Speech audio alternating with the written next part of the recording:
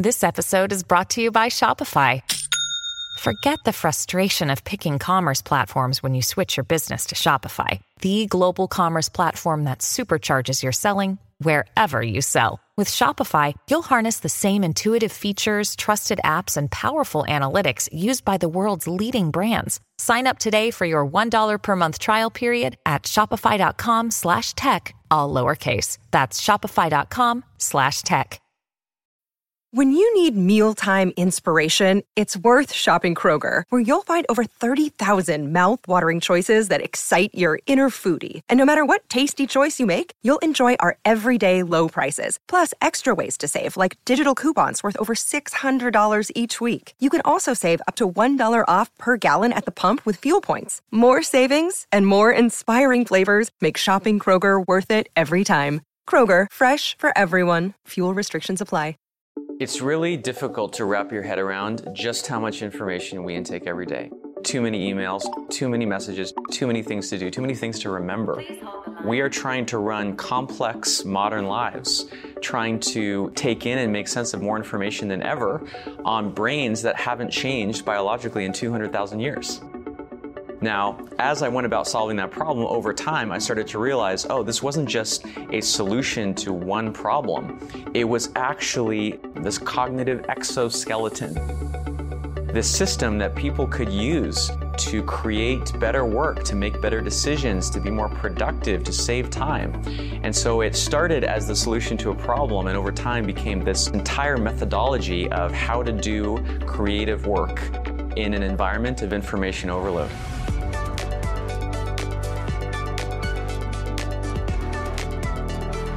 My name is Tiago Forte. I am the founder of Forte Labs and the author of the book, Building a Second Brain.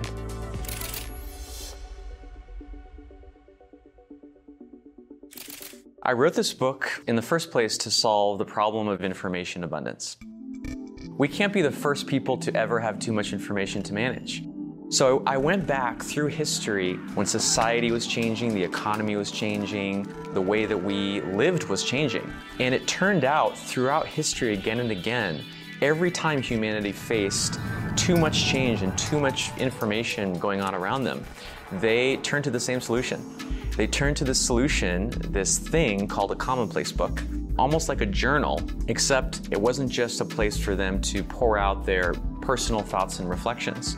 It was a place for them to keep a much wider variety of things, quotes and Bible verses and recipes and bits of advice and wisdom, a leaf that they found in the garden, or later on a photograph. It became this central repository of all the information and content that was meaningful to them. It's the one place you control and you can make sense of all the stuff happening around you.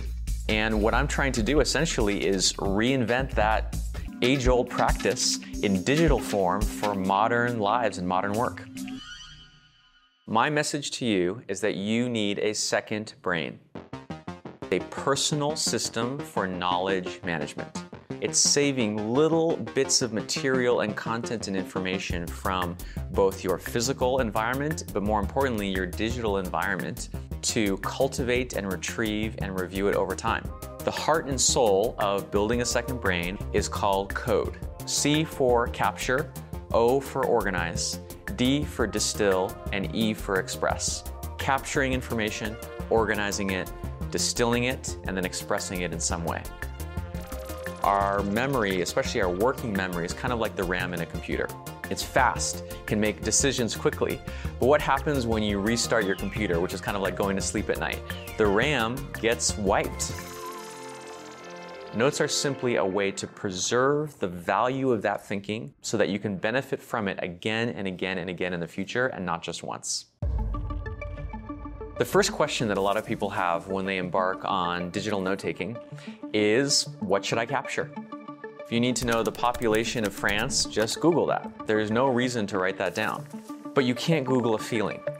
Often what we're actually seeking when we seek information is a feeling. You can save content that evokes those feelings. Save a photograph that just inspires you. Save some lines from a poem or a song. Save a story that moves you, that touches you, that means something to you. Think about the knowledge and the Another day is here, and you're ready for it. What to wear? Check. Breakfast, lunch, and dinner? Check.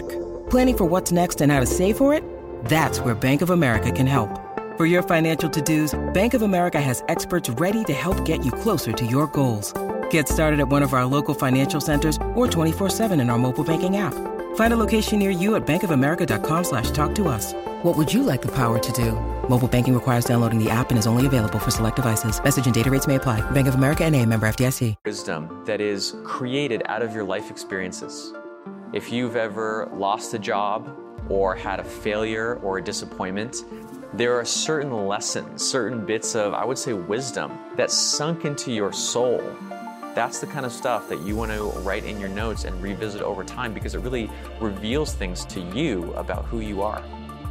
A great barometer for the things that are worth saving is things that surprise you, things that are genuinely novel, things that you never encountered before. You never thought about it quite that way before.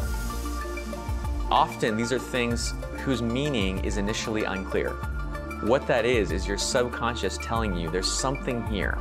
There's something valuable or important or something relevant to you, even before your logical mind knows what's going on. By saving all of these observations in one single centralized place, your second brain, you drastically increase the odds that you're going to notice how things connect and relate.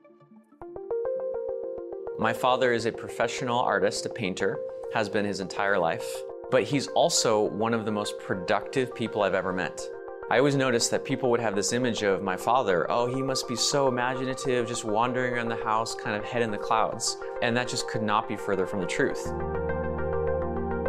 In order to do his art and to be prolific with 4 kids, he had to have rules and routines and structures. Everything had to be very well planned out. And I'd say this is true of any creative endeavor. You can't just leave it up to chance. You can't just leave it purely up to being in the right mood.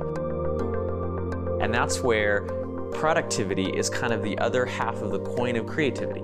Is not inventing something from nothing. It is just applying a tool or a technique or an insight from one domain and then translating it to another one. And this is really what it's all about. That is the very essence of creativity.